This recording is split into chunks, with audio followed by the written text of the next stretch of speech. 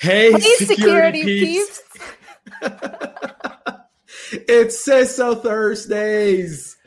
I'm filling in for Renee, Naomi. We're on Renee's page, which feels really weird. We're on the Breaking Into Cyber Security YouTube page, and we're live for everyone tuning in. Hello. Welcome to the show, which is very unique because the original hosts are busy and the guests are running the show today. Yeah. They let Naomi, us run the show, I guess. Yeah, they're trusting us with the keys to the kingdom. I am impressed of their level of trust. So yes, James, you're going to be a great host. You have your own podcast. Everyone go and subscribe. James has a few channels out there, but what's your favorite one? You have so many. So CISO Talk is the flagship. Cyber Hub Podcast is the one I do daily. So people can go check it out. Zoe says hi. Hi, Zoe. She's joining us from YouTube. Hey, Zoe. And we've got a good show today, right? So we've got a really cool episode, Naomi, because we've got Alan coming on. He wrote the article on The Hill, the article that I think generated a lot of discussion. A lot, yeah. Actually, if you haven't read it yet, you should put the link there. Yeah. So James McQuiggan says hello, and then he says James has more channels than some people have incident response plans. I've got 3 podcasts. I mean, I don't know what, and then 5 different shows. It's not hard. I think I've listened to most of them. I mean, I was on the one, but I do listen to your daily podcasts. You've been on CISO Talk a bunch of times. Yeah, I appreciate that. Thanks for sharing the mic. Here's the link in our private chat. No, I can't add to the comments anyway.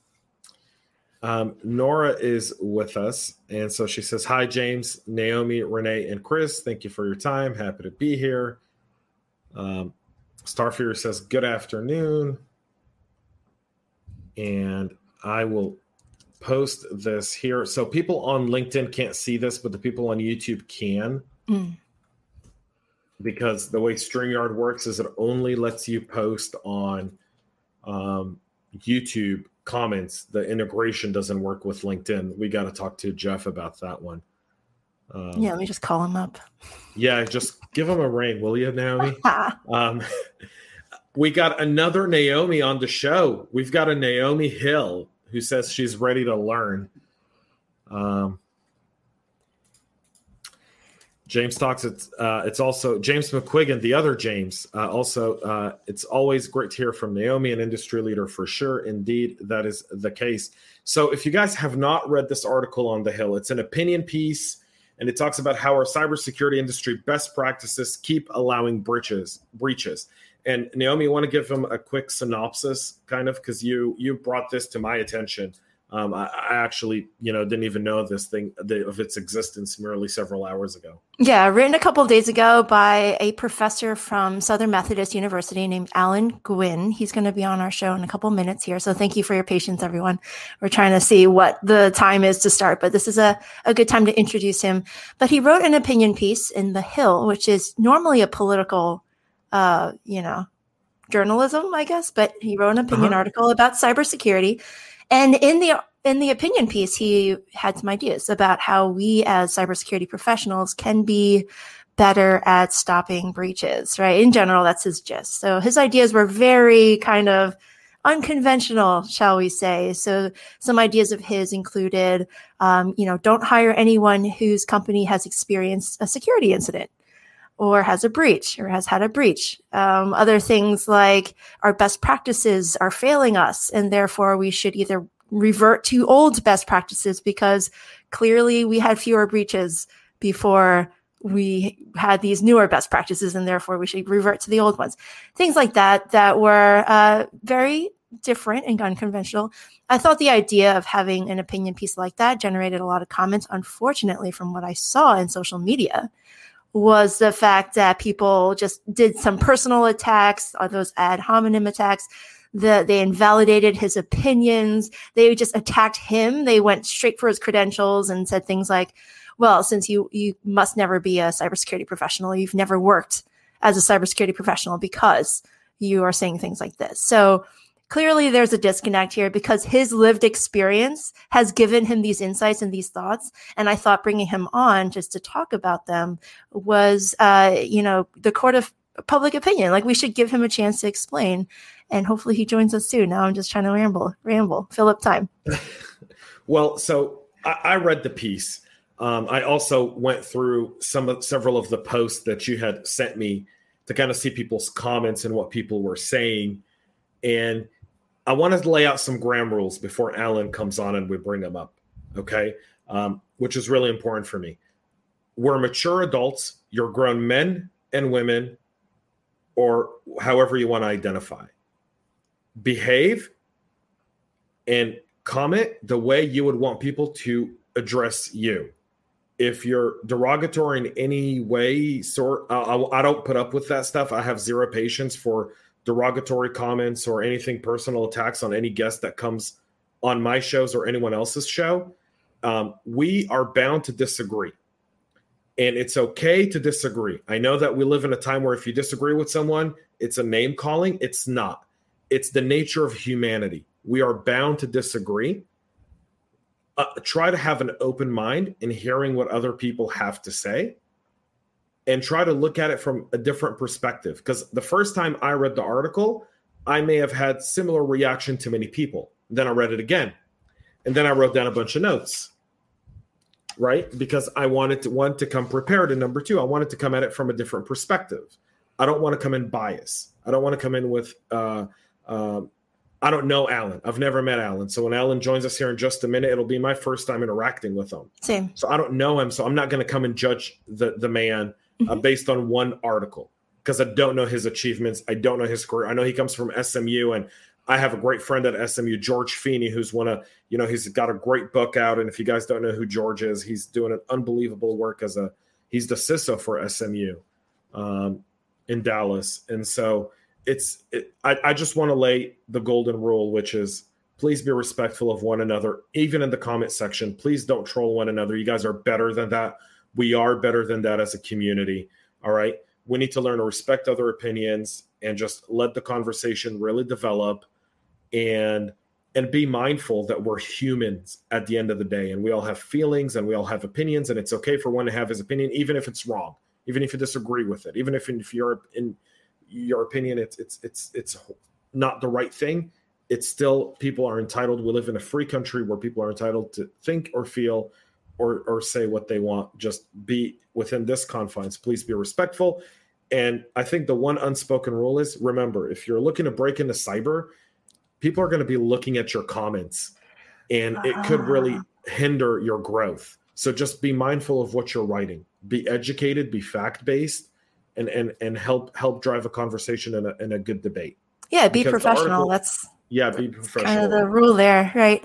I like to come at it like I actually have had this whole lashback from the community, from things that I've written. And clearly I have opinions. I'm not trying to state facts or anything. And I'm in the camp of there are no invalid opinions. Opinions are not facts. So yes, there can be invalid facts, but what I give out every day on LinkedIn are my opinions. And I honestly don't care if other people disagree. That is the entire point. I just want to get my voice out there and put down my thoughts. Sometimes I use James, this is what I use LinkedIn for. Sometimes I use it as a diary just to process things that have happened to me in the past. And once I write it down, I feel a lot better. It's kind of like therapy, like a really, really cheap way of getting therapy. And sometimes I get comments or oh, you're lying, or who do you think you are, and kind of stuff like that. And of course I've gotten the haters. So when I saw the response back to Alan, I just empathized with him. I was like, oh my God, this guy's going through the exact same thing. And I just really felt just a sadness, because I'm like, well, I guess it wasn't just me, right? I think I could have justified him, okay, and maybe I said something and stepped on some toes, and I get it, the lashback, I get it. But then I saw someone with his own opinions. Again, no invalid opinions, no such thing. His own opinions, and then people attacking his credentials, oh, you are just a professor, or you just do this, and you've never worked in a corporate environment or whatever. And I just hated that. I thought that was the worst thing ever, and I felt so icky. I was like, how are we going to grow as a profession? We'll never get there. It just made me feel a little sad. So, Yeah, that's a great point. I know I've seen a lot of the stuff that you've written over the months and years that, a lot of people call them trigger posts. I call them discussion points where people can discuss different things and really engage and have a diversity of thought, which is critical to anyone's personal growth. I want to get to some comments while we wait for Alan to show up. I know Alan's running a little bit late. So this is, I believe, Nick, and he says, good morning, James and Naomi. This is going to be a great show today. Hello, all. Looking forward to new perspective and insights. I am trying to figure out who the LinkedIn users are. I'm refreshing my my feed here on the other side, so I know who you guys are. Jason Greathouse, I love your last name, man. Greathouse, like that's a power name right there. Can't wait for this one. Rosie says, I'm looking forward to the show. Thank you, Rosie. The Golden Rule by LinkedIn user. Anna Maria says, curious to see the perspective that will be shared in this podcast. Thank you there. Jason Greathouse also says, although I don't agree with many items from the article, I love that it's causing us to talk about it and rethink maybe some things. I agree. And final one here from Nora before I want to we're going to get into the article and we'll wait for Alan to join in here. There you go. We can agree to disagree. Everyone's entitled to their opinions, but we need to respect each other no matter what. This is part of diversity and inclusion. That is also very, very true, Nora. Hit it on the head. There you go. Here's something interesting. Industry best practices. What's the term industry best practices mean to you, Naomi? Oh, gosh. Well, when I think best practice, I always think back to my guide that I got back in 2011. It's the Standard of Information Security Good Practice, the Standard of Good Practice in Information Security. I have a book right there. It's right sitting on my shelf. It's published in 2011 by the International Security Forum, or Information Security Forum, ISF.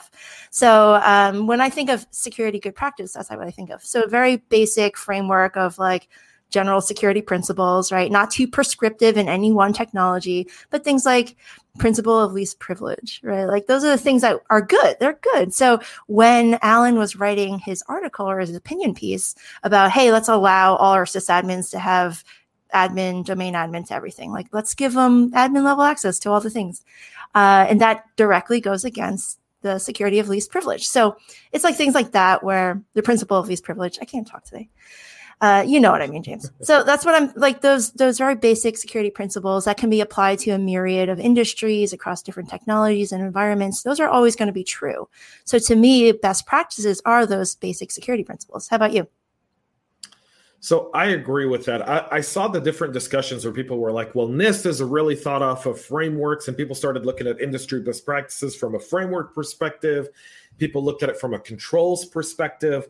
And I realized one of the things that I constantly talk about on my other shows, right, is the idea that we don't have a common vocabulary in security. That's a good point. And so you read this piece, and when I read it the first time, I was outraged like some people, because I'm like, wait a minute, who is this guy? And then I remembered, wait a minute, I'm going to start teaching in a few months at the University of North Georgia.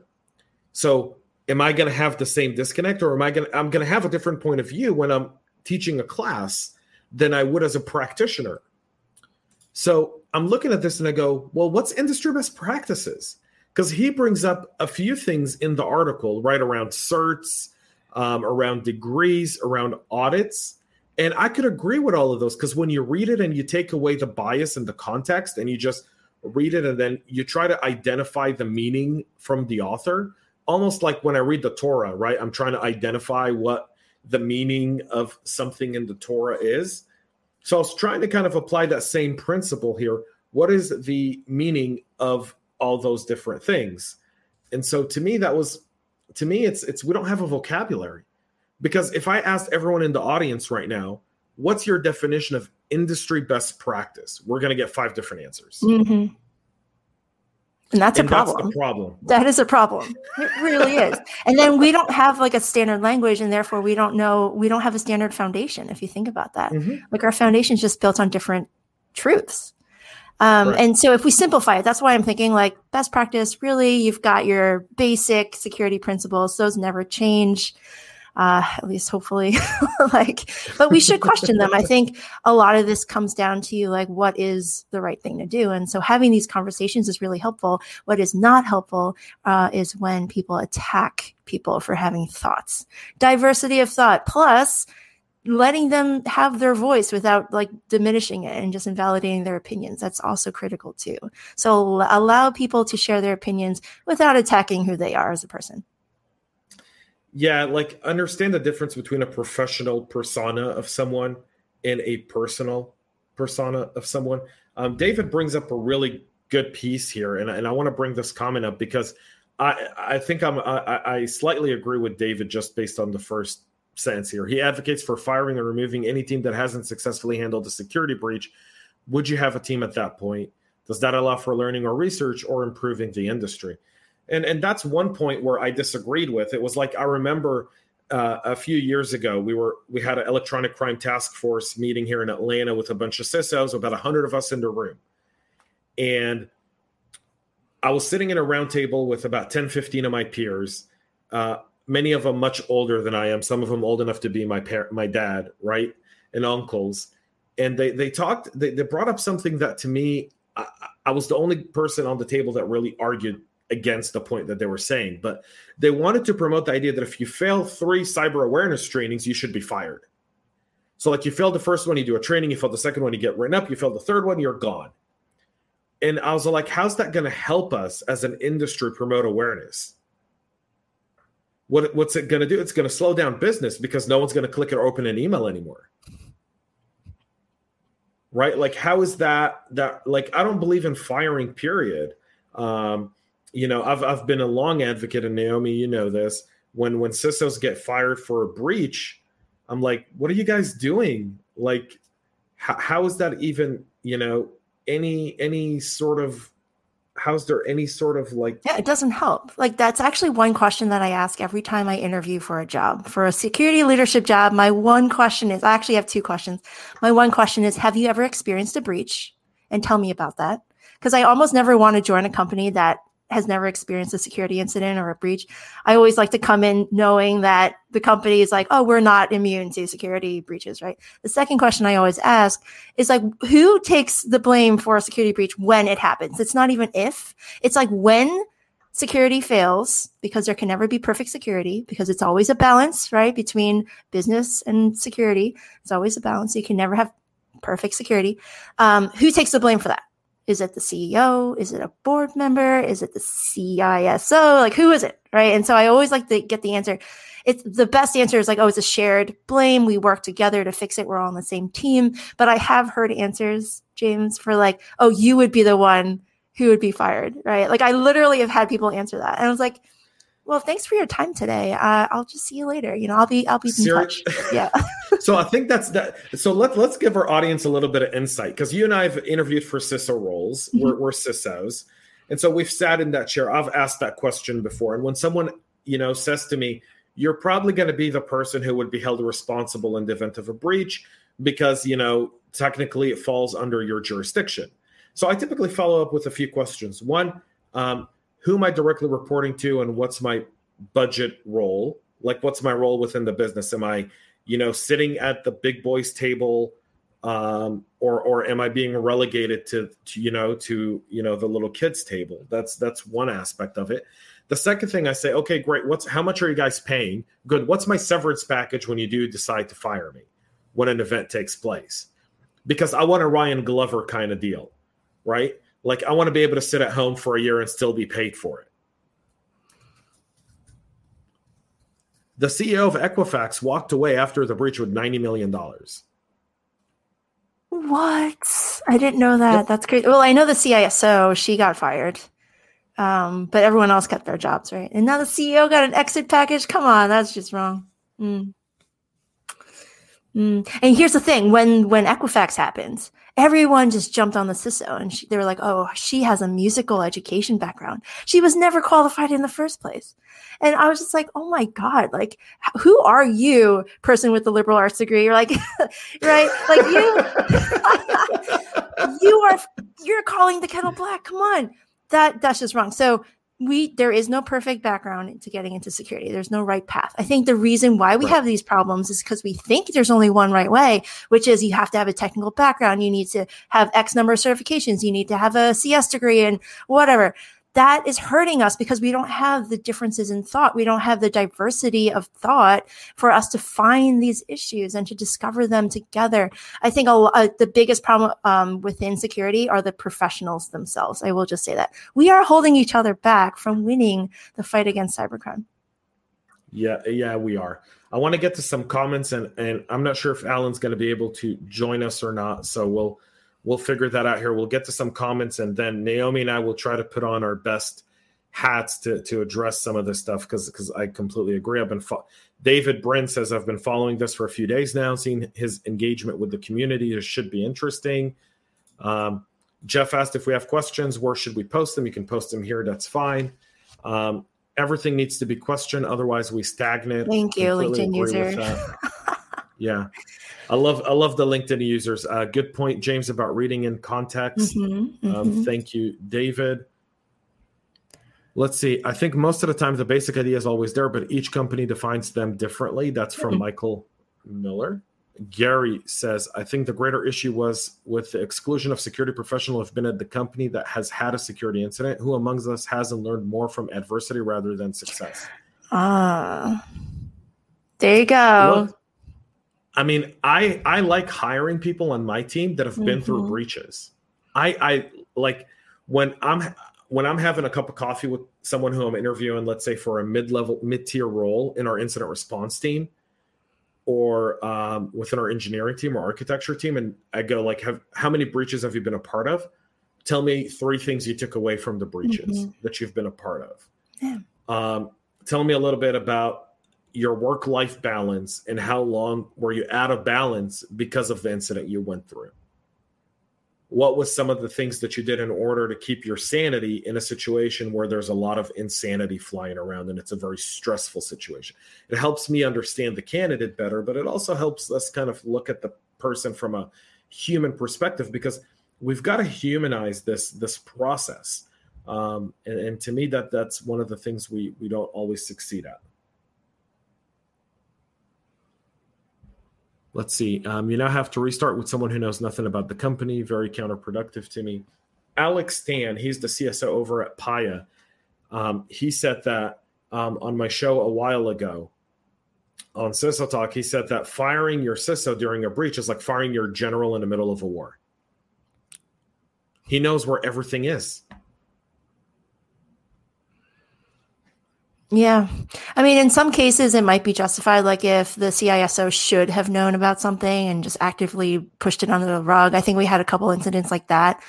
Those are the type of scenarios that maybe that person should be fired because they just didn't do their job right. But the fact that there was a breach doesn't automatically mean the CISO was bad at their job. So I would say I would have a follow-up question as well, James. I was like, if I do get fired, if there was a breach, what would be the scenario around that? Tell me what would happen to bring me to that point.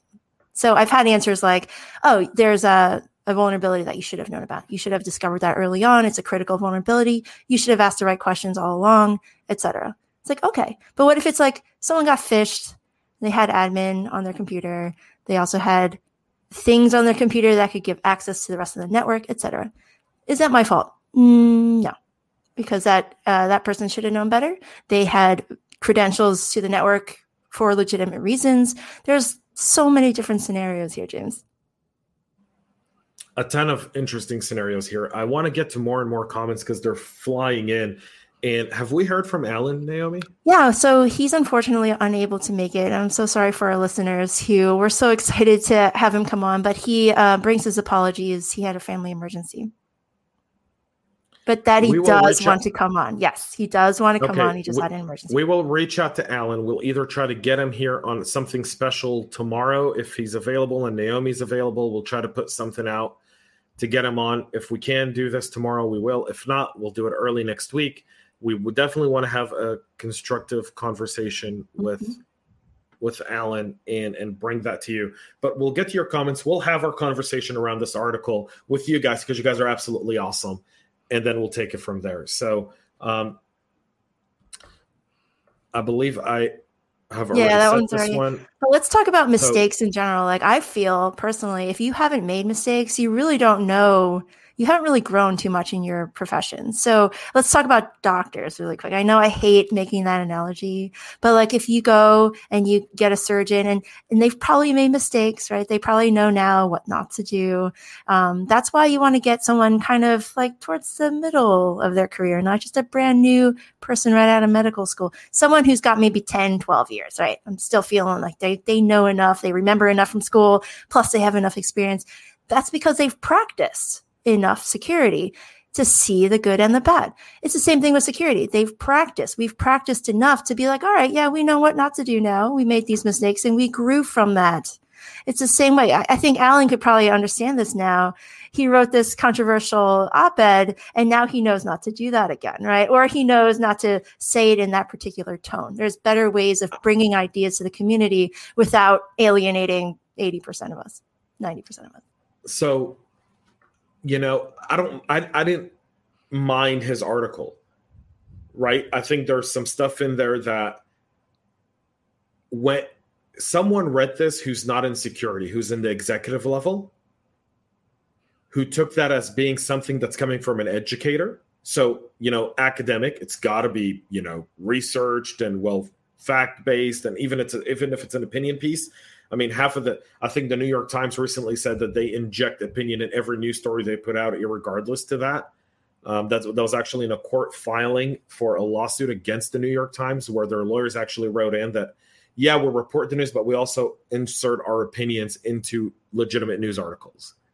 So somewhat, my concern isn't with the industry of how we deal with it, because we have our internal debate.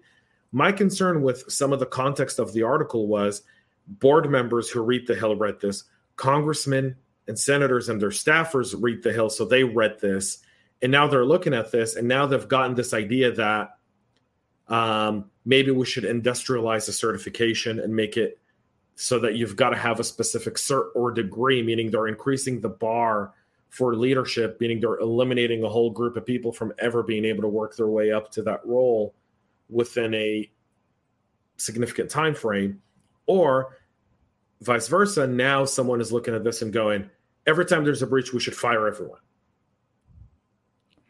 That's super extreme. I can't imagine anyone doing that. But let's say that we do. Don't we always complain as an industry, like the government needs to step in and do more about the hiring skills gap or whatever? We're constantly saying that. And now we have a chance. We literally have a chance to now get on someone's radar. We are now on the congressman's radar. And people are reading the Hill, so they're seeing this article. Why not take advantage of this conversation now while it's still on people's minds and say, hey, Colonial Pipeline, that really affected the entire East Coast for gas. Can we now have a minute of your time, congressperson? Like, can we please talk about this? And then bring ideas that we've always talked about anyway. We just talked about it in our little echo chamber. We never went out. We never went like, have you ever called your congressperson about your cybersecurity problems? I doubt it. I see, like you, James, I know you have. I have too.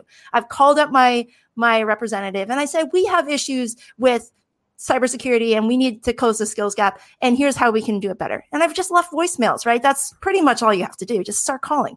But I can guarantee you, not a lot of us have done that. And now that we have the chance, do you think any of us are doing anything other than listening to podcasts and talking about this and complaining and BSing with ourselves again, right? Like, let's take the opportunity. Let's go. Like, first of all, thank you for listening to our podcast, everyone. I appreciate that. But literally your next step should be talking to somebody else who is not in our echo chamber. That is what we need to do. So I am a firm believer in, I would like to speak outside of the echo chamber. You know that I do very few cyber events in terms of speaking. I do more outside of industry speaking engagements because I feel like those are more productive for us as an industry. I agree with that statement 100%. I want to get to some comments because I don't want people to think like we're ignoring them. So here we go. If a company fires its CISO for a security breach, doesn't it make the company more vulnerable to attacks? When you take away leadership, I think you take away coordinated response order and you sow chaos. you don't make yourself more vulnerable to attack. You make the recovery time much greater. The impact is greater. Yeah, exactly. So in a security incident, the entire thing is just to have less impact to your business. So remediation time is critical, and your CISO has to be there to kind of pull the ropes and be like, all right, you do this, you do that, you do this, and follow the incident response plan. You still have the individual contributors doing incident response, but your CISO is now leading that incident response. They should be part of that incident response team. Very true. So Aji says, if a pro baseball player bats 300 over their career, they're likely to make it to the Hall of Fame. They miss 70% of the time. If you miss once as a security professional, you get fired. Unfortunately, in I would say 70% of the cases, that's true. That just kills me. I don't know anyone who's been fired for making a mistake on the job as a security professional. If they're a malicious insider, then yeah, probably. But like someone who maybe misconfigured a firewall rule, then it just feels a little much. It feels a little much, James, although that could just be my opinion. No, your opinion is very legitimate. Thank you. I've never had someone fired for a misconfigured firewall.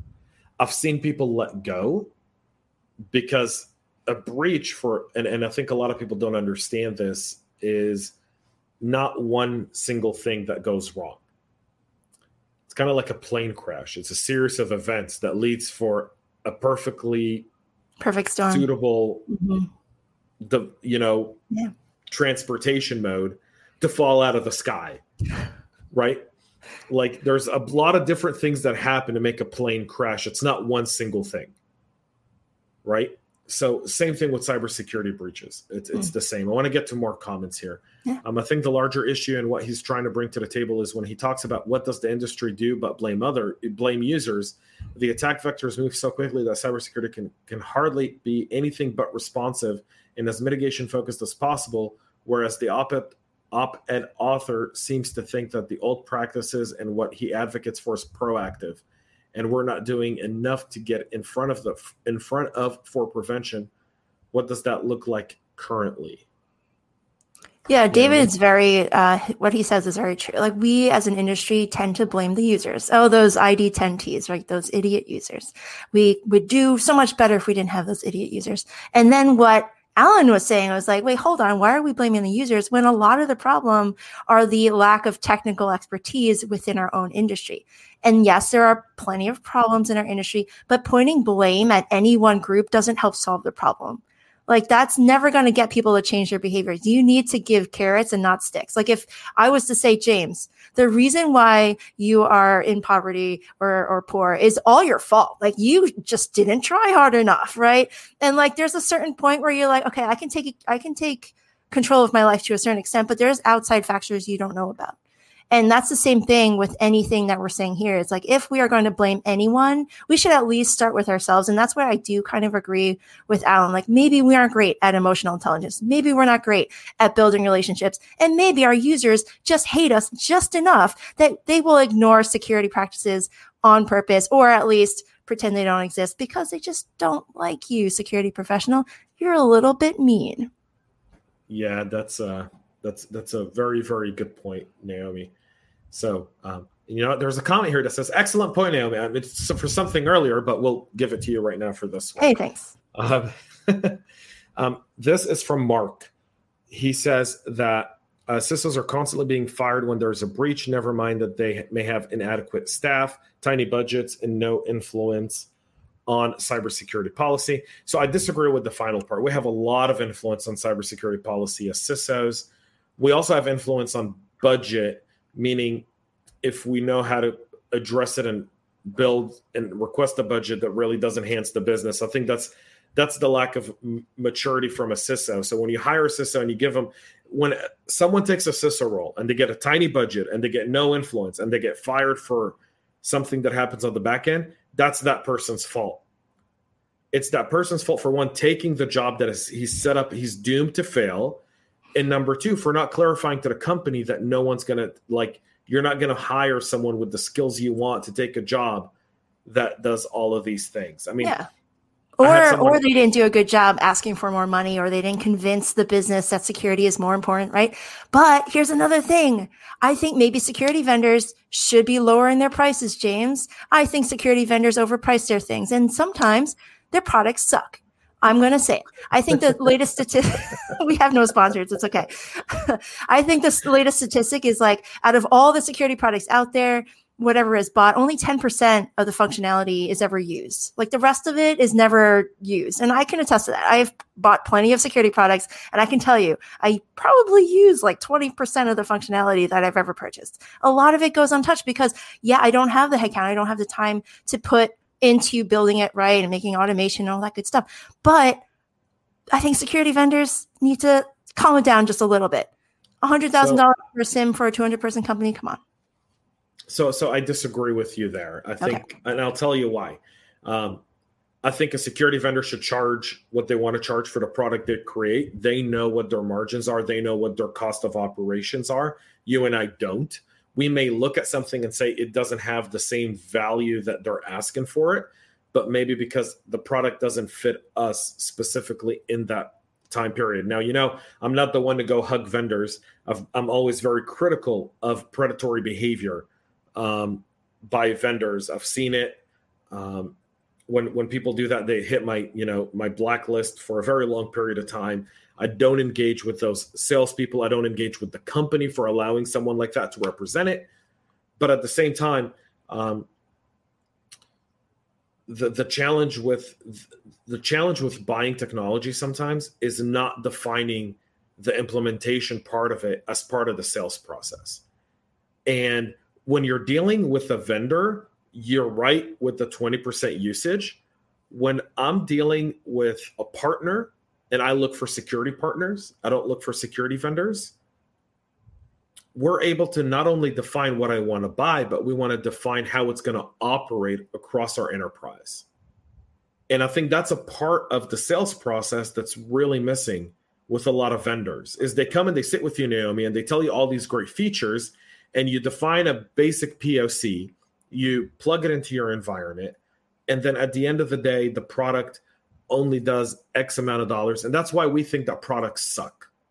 I, a little while ago, took that back and I said, all right, how do we define the second step of buying something? And we're not going to buy anything until we have all of those steps built in. So how's it going to sit? Who's going to do the work?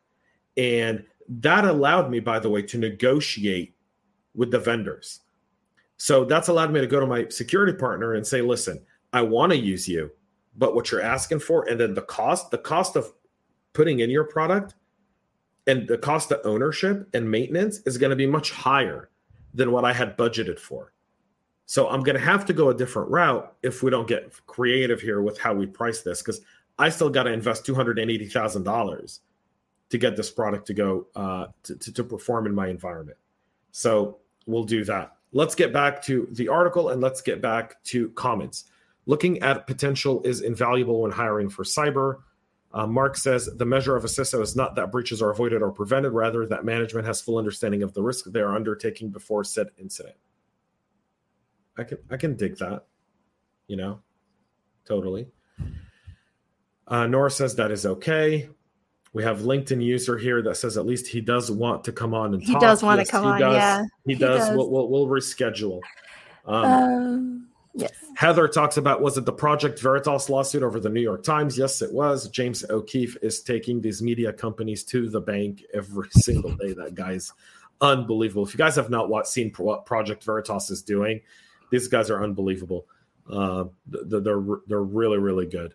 I think Michael says, I think he needs a different perspective brought to him, just as he brought to us. I don't agree with him, but maybe that's been his only experience train of thought. That's the thing. Like, why should we invalidate his opinion? Because that's all he knows. Like, maybe his opinion is valid. Maybe he has a point. Maybe he should. Okay. So for just argument's sake, maybe I'm going to be Alan for a second. James, I think we should fire you because your company experienced a breach and you're the head of your company, your CISO, right? And what would you say to that? Like, what is your immediate thought? You're like, that wasn't my fault. I can blame all these other things that happened, but whose responsibility is it? Right. So first of all, when we go through an incident, I take full accountability for it. I'm the leader, right? Okay. How about if you were an individual contributor? What if you were just on the SOC team or you're just a pen tester? Like, what would you say to that person? Like, you are now fired. We are now firing everyone on the security team. Everyone in that department, gone. There's very little you can do when someone comes to fire you. right?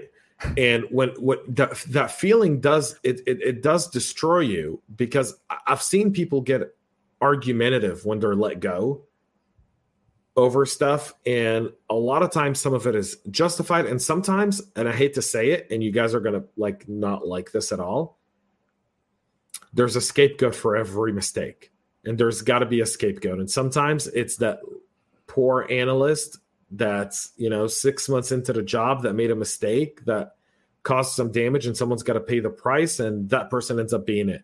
The good news is no one knows who that person is. He'll go on and get another analyst job and strive. The bad news is it's going to, be a smack in the face, but you learn, like a lot of people have said here, you learn more from failure than you do from success. So we'll get to Heather here saying that, Naomi, I think you're one of my new favorite people. Thanks, Heather. We need one of you to write a counter argument. I was thinking somebody did write a blog post, a direct reaction to that. So I think you can search for, reaction to the Hill article or something. There's a couple of blog posts out there. And again, it was mostly ad hominem attacks. But some of them had some good points, very good rebuttals. I think in general, the consensus was that, Alan is far off here on his opinion. But there's some things that we should talk about, like, why are information security professionals, why is our quality so all over the place? We have great information security professionals. James, I like to consider you one of them. But I've definitely had those run-ins with people. I'm like, how are you an information security person? Like in my head, right? I don't just go up to them and be like, you suck, right? Like I don't do that. But in my head, I'm like, how did you get a job? And I speak with so many talented, hungry, high potential people who are dying to break into cybersecurity. And now I'm meeting somebody who doesn't even know like the OSI model and can't explain packet encapsulation. Like I don't get it. Like I just don't understand.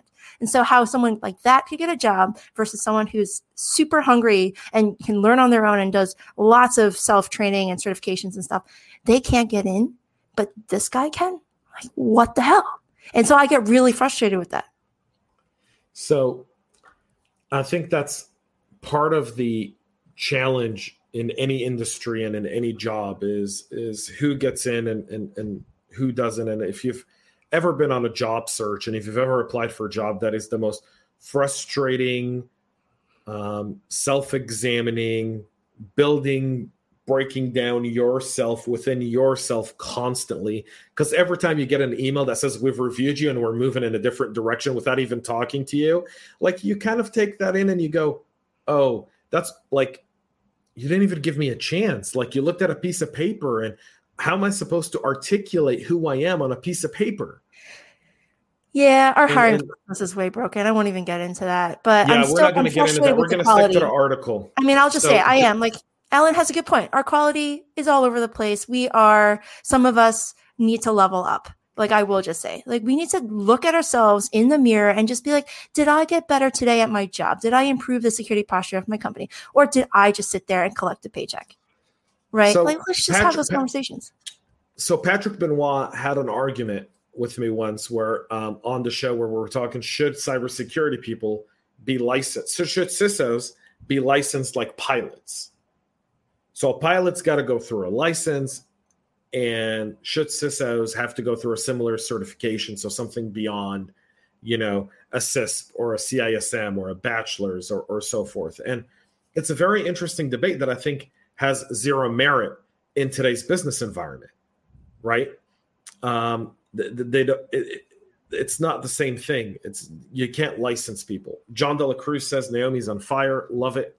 I believe this is Mark. For years before the Colonial Pipeline debacle, the company vehemently opposed federal oversight, saying it was none of the government's business. I know that there's going to be people here that are going to hate what I'm about to say. I want zero government oversight on business. I want accountability. I don't want government oversight because I don't think the government knows everything. Oh, no, they don't. Yeah, we're the government. We're here to help. Like those are the scariest words. Those scariest words in English. Yeah. Like I'm very centrist, I will say, like in my politics, but I will say I vote Republican for a lot of local offices. But for like national, I do vote Democrat. So there you go. I put that out there. But I don't like the fact that the government tries to infuse themselves into all the things because you're right. They're not great at everything. And they can't tell us how to do certain things like information security. But yeah, accountability, I agree with you there, James. So here's the thing with Colonial Pipeline. They're down the street from my house. They're literally their offices are 10, 15 minutes from where I live. And I know some people who work there. So I'm going to use discretion, and I'm aware of a lot of different information that people are not privy to. Government oversight on these businesses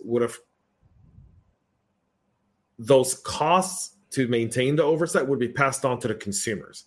And I want you guys to always think about it, because everyone's always quick to say the government should solve this problem. No. We don't want government to solve any problems.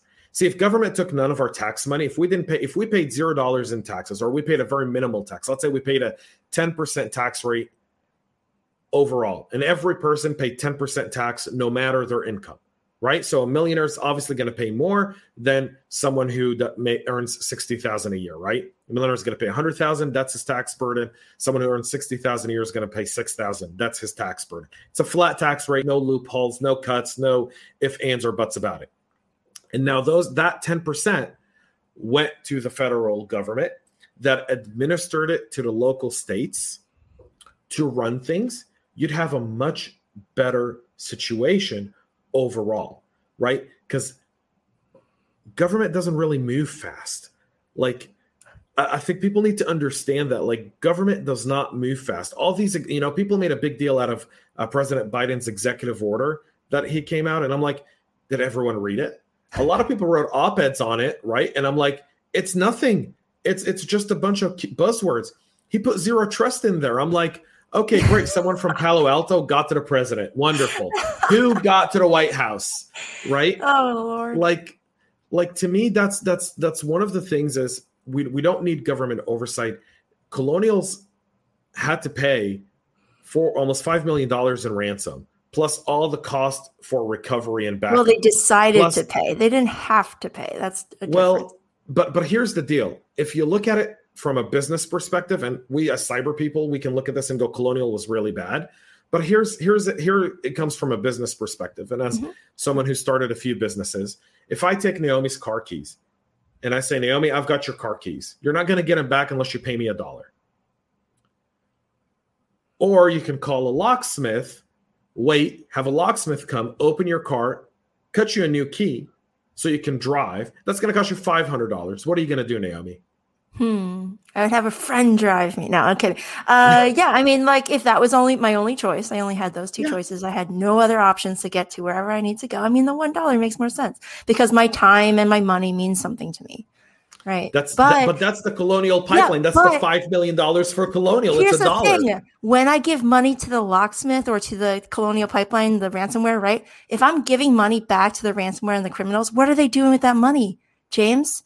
They're not spending it on Maui. They're doing other bad things to it. Like, we are also we're helping the economy of criminal activity. Like, that's what I hate about this. We're not seeing the bigger picture. No, I see the bigger picture. I'm not condoning pay ransom, but I'm saying in their situation, in Colonial, everyone is, talking about Colonial. Okay, we have to look at every breach for what it is. Not all breaches are created equal. Okay, with Equifax, we can say that the Equifax breach had a lot of negligence. Okay, it had negligence, period, end of discussion. How do you not patch Apache Struts? How do you not have a patching management system with a company the size of Equifax, right? Like that's negligence at that point, right? That it is what it is. I've said it to people I know who work there. Okay, I've said, like, you guys were negligent. You guys were on cruise control. And you didn't think that you were ever going to crash into something, and you crashed. But there's so many big companies, and I came from one of them, who had that same vulnerability because I was on the vulnerability management team. We had the same exact one, and that one was rated a low because you're like, oh, there's no way. There's mitigating controls. There's defense in depth, whatever. But in this case, it happened. Apache Struts wasn't patched. They blamed one security engineer to not do whatever they needed to do. I forget what it was. But they blamed Graham Payne for not forwarding the email. Oh my God. I see. It's like that. But like, it's the same vulnerability in so many enterprises. And what are you going to point to them? Be like, you are negligent. But they're like, no, we just prioritized this incorrectly. We didn't understand the risk. So if anything, they did a poor job managing their risk. And they didn't know how credible that risk could have been to that business. Perfect. All right. So let's get if to more anything, comments. if anything, security professionals need to be better at risk management, which literally is what our jobs are. All right, so we've got a bunch of comments here. There's a few really good ones. I want to get to them. So Nora says people see things differently based on their mindset and mentality and maturity. Let's look at the number 6. Some people will see it as 6, or some people will see 6 as 9 based on where they stand in their culture, the direction they stand, or beliefs. People standing on the east side of the 6 will see it as a 9, and vice versa. We shouldn't be quick to judge.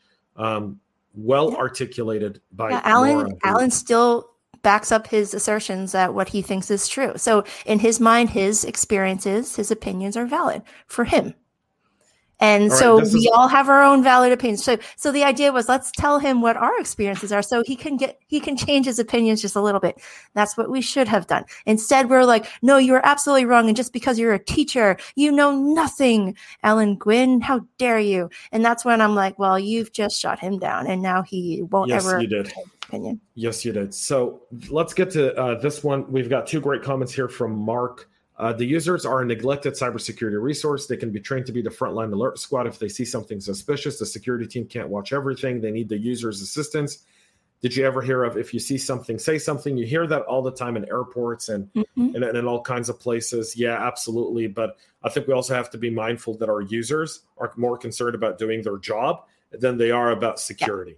Although security should be everyone's responsibility. It's kind of like that thing in policing. It's like the public are the police or something. I've heard this. So I love those. That to me is and this is my controversial say for today, because I haven't dissed liberal arts degree and wellness at the end of the show. I know you did. You took it away from me today. But when people tell me policing is everyone's responsibility, or when people tell me security is everyone's responsibility, I go, is finance everyone's responsibility? For the company? I mean, you're not going to be wasting money on behalf of the company. So how many times were you under budget and then just randomly spent money on something so that it doesn't impact your budget the next year? Okay. So you're playing that game. Yeah, I've been on teams that have done that. Yeah, for sure. Right? Like we have a budget surplus and we've got $200,000 left and we've got to spend it. So we're going to spend it somehow. We're finding, like, you're sending people out, like, go buy stuff. Let's go to a stance training. Yeah. Go to a stance training. That's like 3 people right there. Pick an event, right? Like, we're all going. Go find a bunch of vendors. Go whatever. We got to spend this money, because if we don't, our budget's going to be $200,000 lighter next year. So they justify it. Yeah. So if the CFO walked around and said, finance is everyone's job and it's everyone's responsibility, and if we're over budget, it's everyone's responsibility, and if we're under budget, it's everyone's. We don't do that in finance. So why would we do that in security? See, finance's job is to give you the guidelines, give you the budget, and have you go and manage it and make your own decisions, because you know how to run your business unit better than anyone else. Security's job is to understand the business and build security controls in place so that the users have sufficient layers of protection. Now, it doesn't dismiss them of responsibility, but at the same time, I don't expect my call center, customer service employee to be like, hey, we're getting hit with a bunch of malware right now. I've seen this. I was reading it on Bleeping Computer yesterday. Unless he wants to get into security, I'm not going to hear it.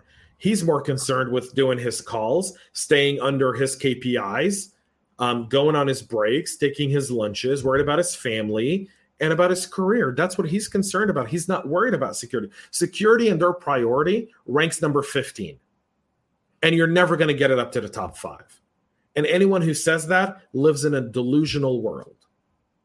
That's I like your idea here. I totally understand. I don't know if we can compare finance with cybersecurity, but although I kind of see what you're saying. So what if my job was to make sure we didn't lose any money? At least I could call out a fact where I'm like, hey, you know what? I think this person's trying to defraud our company, right? I'm in insurance.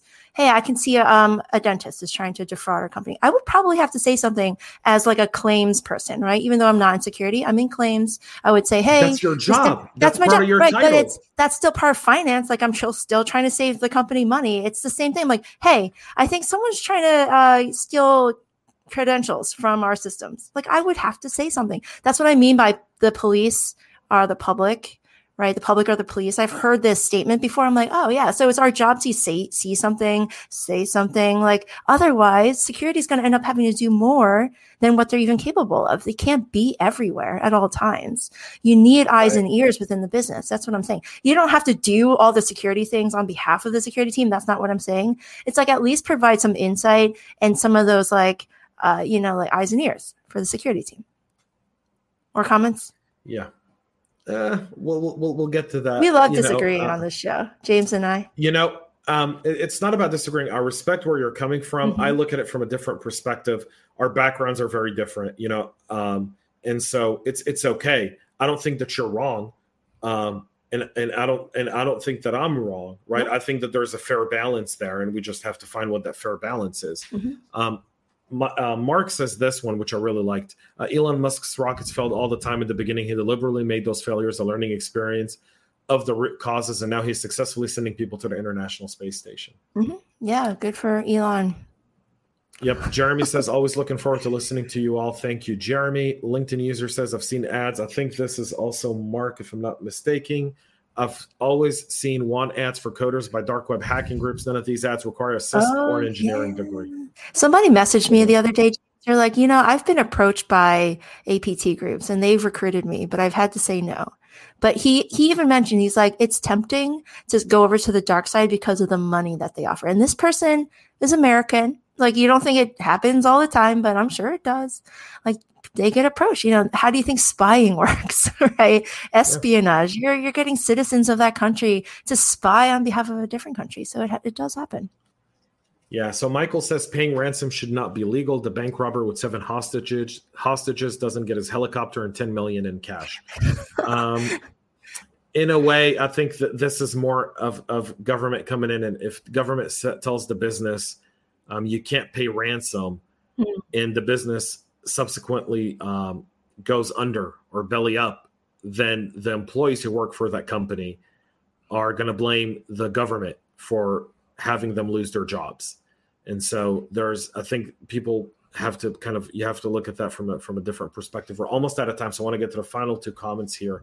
I wish in Canada we had, you got to go? No, 1 more minute. Yep.